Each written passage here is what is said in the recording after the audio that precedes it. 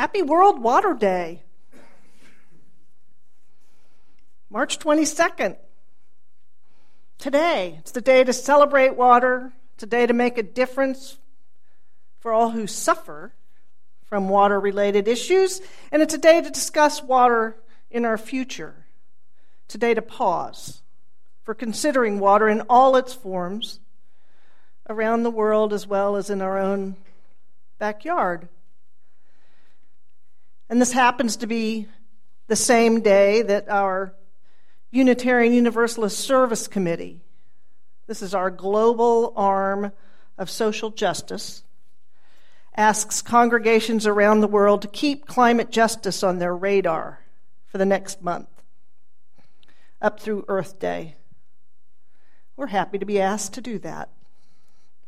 And here at Hope, as you heard earlier, part of our work for the month will be joyous, celebrating our award as a certified green sanctuary and sharing the news with Tulsa and beyond. Being designated as a green sanctuary is an extraordinary honor, as well as an obligation. It commits us to ongoing study, discussion, and action. We have to submit our progress to be recertified every 5 years. Because what we understand today as best practices for our environment, no doubt, will be different in 5 years. Information, technology, and our own habits change and evolve. And I deeply value our religious tradition's openness to science and ideas. A reasoned, thoughtful look at our environment, our whole earth, is essential. But we can't stop there. What our religious community also folds into this work is the human element. We are called to understand history, philosophy, ethics, and human foibles. Science is not enough. It must be joined with self and group understanding. Blending these is exactly the task of our liberal religious tradition. So the title of the sermon, The Water Understands, comes from Ralph Waldo Emerson's poem, Water. An astute observer of his environment, and at the center of the transcendentalist emphasis on nature, this 19th century Unitarian minister wrote, "The water understands civilization well. It wets my foot prettily, it chills my life but wittily. It is not disconcerted, it is not broken-hearted. Well used, it decketh joy, adorneth, doubleth joy. Ill-used, it will destroy. In perfect time and measure, with a face of golden pleasure, elegantly destroy." Like all of nature, water has no ethical stance. It is indiscriminate in its seeping, flowing, carving, rushing, crushing, raining, drowning, and staying perfectly still. We are the creatures who assign value to it. We are transfixed by the beauty and music of a clear stream in the woods, or its magnificent interplay with light in a fleeting rainbow. And we're horrified by its power to erase a coastline, slice away a populated hillside, or drown crops and communities, or starve crops and communities. We try to tame it and control it, while the water understands civilization well. Our work in environmental justice must include not only the observable science, but the hidden workings of the human heart. We have to understand the whole human community. We have to honor and carefully respond to other worldviews. We have to love and work with our rational as well as irrational sides. Let me tell you a story about how ill-used water will destroy. It comes from a blog by New York Times columnist Nicholas Kristof. And I read it last fall, and it continues to haunt me. Asia Bibi, a Christian Pakistani woman, was sentenced to death for blasphemy against Islam in 2010. The year before, while picking fruit with Muslim women,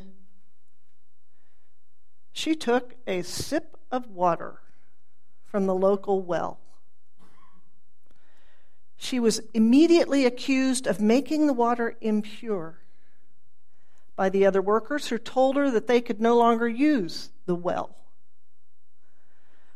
According to her husband, Ashik Masih, and others, men and women started beating her and accusing her of making derogatory remarks against the Islamic prophet Muhammad, a charge she denies. Asia is currently in prison, waiting to be hanged after losing her appeal in October. Ill-used, water will destroy. This is a dramatic and extreme example of the collision of water and culture. It's about the darkest side of religious prejudice. It's about political might in service to cruelty. It's about bullying. It's about water, and it's not.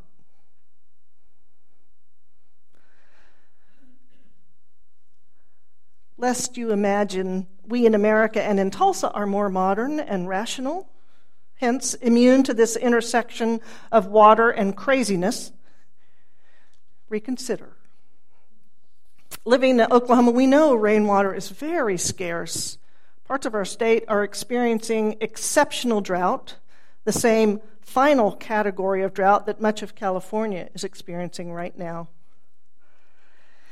More than 3 million Oklahomans are adversely affected by this lack of rainfall, and I weep at the images of dying cattle and farms for sale, cracked open fields. These dire conditions raise memories of the Dust Bowl. Water is precious in our state.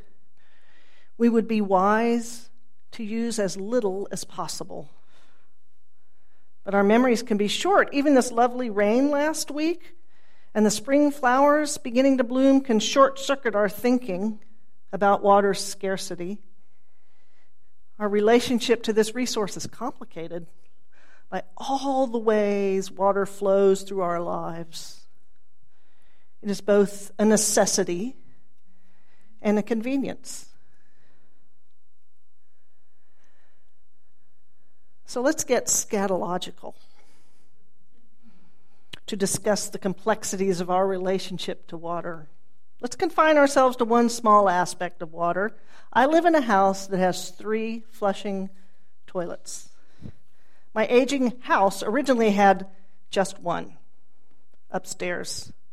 It was a common modern feature for houses built in the 1920s, and Tulsa was a new booming city then, and the necessary municipal incoming water and outgoing sewage pipes were built into the neighborhood and house. Tulsa was not going to be the Wild West or a country bumpkin community, but a refined oasis.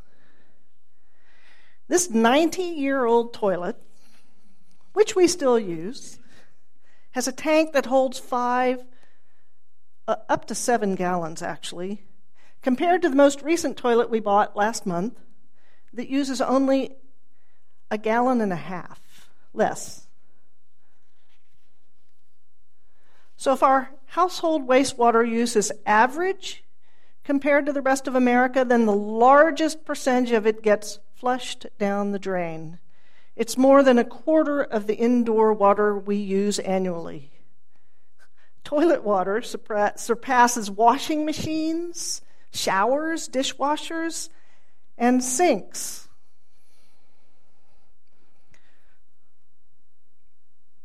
Talking exclusively about toilets allows us to look at an intersection of our complex cultural, economic, and environmental relationship to water. And I know I'm going to catch flack with adjectives for what kind of sermon this is.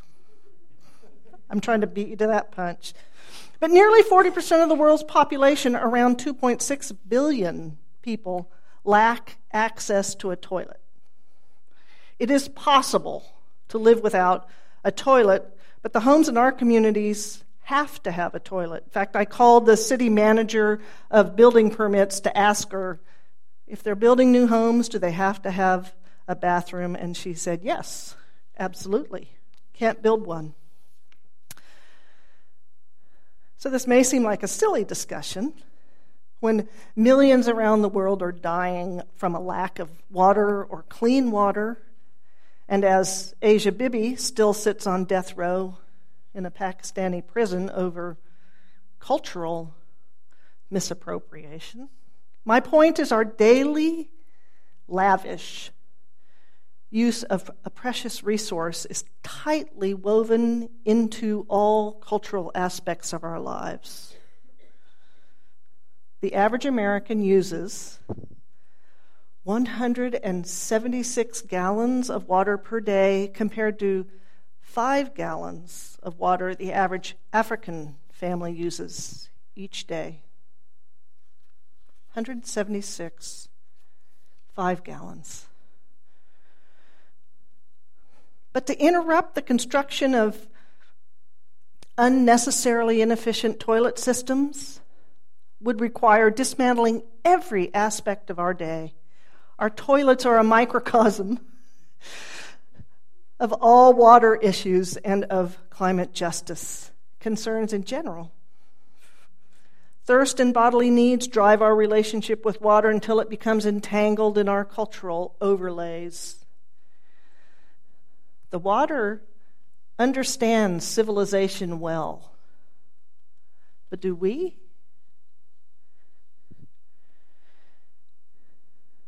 Were the original owners of my house and my family's current use whisking away a waste a necessity or a luxury?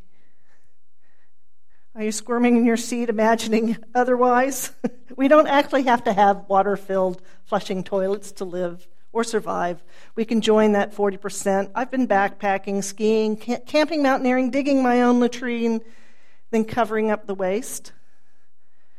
Or maybe we don't have to be so black and white. We could compromise. Let's compromise. That would be best. We can economize and significantly minimize our water use. There are low water toilets and even waterless composting toilets. Yet, to retrofit my house would be expensive. I suspect it would be similar for you. So there's an economic disincentive to change. Not to mention our own laziness and other priorities keep us from reconfiguring our bathrooms. We could simply try to change our behavior.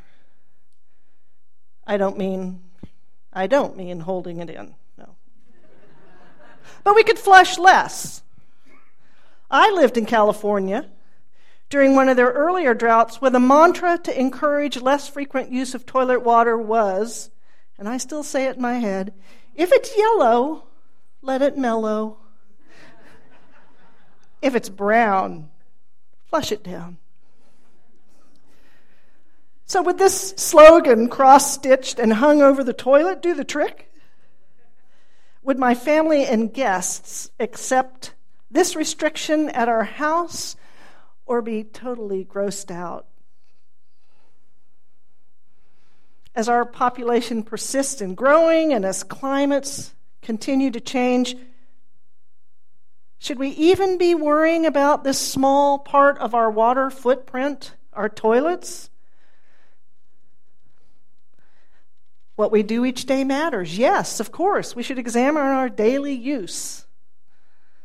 At the same time, we have to look beyond ourselves. We participate in a modern consumer society with increasing water demands. The world's population tripled in the 20th century, while the use of renewable water resources has grown sixfold. 70% of the wastewater we consume as a nation goes into irrigation, thermoelectric plants, industry, and mining. Within the next 50 years, the world population will increase by another 40 or 50%. So our increasing demand for water will be even more serious on our environment in the future.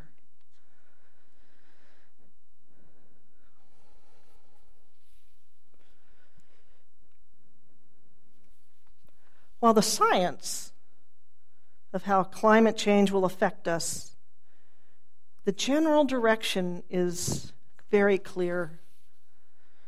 There will be less dependable water resources. Entire regions in our world depend on glacial ice, and the scientists predict within 10 years, all of these glaciers will be gone. Climate change means some places have far too little rain. Other parts of the world experience flooding because of rising sea levels. Still others have too much rain. As a consequence, the number of people living without reasonable access to safe and affordable water will significantly increase. So as water becomes more expensive, income disparities will increasingly determine who has water and who does not. And all these factors add up to one central question for this religious community to ask, and that is whether it's a human right to have access to clean, plentiful water.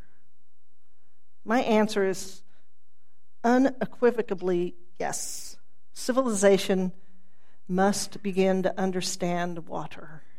We cannot live but only 3 or 4 days without drinking water.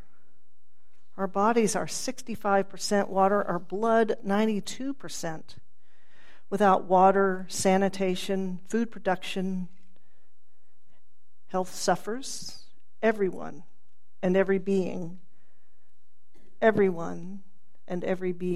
entitled to safe, sufficient, accessible, and affordable water. So our church is the place to see clearly all the factors at play to guarantee this basic right. Our church is the place to temper our scientific understanding with humility. We can and must admit our limitations. We will never know all there is to know about water, about protecting and providing this essential liquid. But here we can refine our values to seek out community-based solutions. Here we can recognize often those who contribute the least to climate change are the ones suffering the most because of it. We've spent centuries, 2 millennia, blinded by this phrase in Genesis, in the Genesis creation myth. Have dominion over the fish of the sea, over the fowl of the air, over every living thing that moveth upon the earth. Dominion doesn't work. We have to collaborate and be part of and use every single aspect of our being. We have to work in concert with fellow human beings as well as with the tyranny and grace of our world systems of nature to provide water for all. Civilization must begin to understand water. May it be so.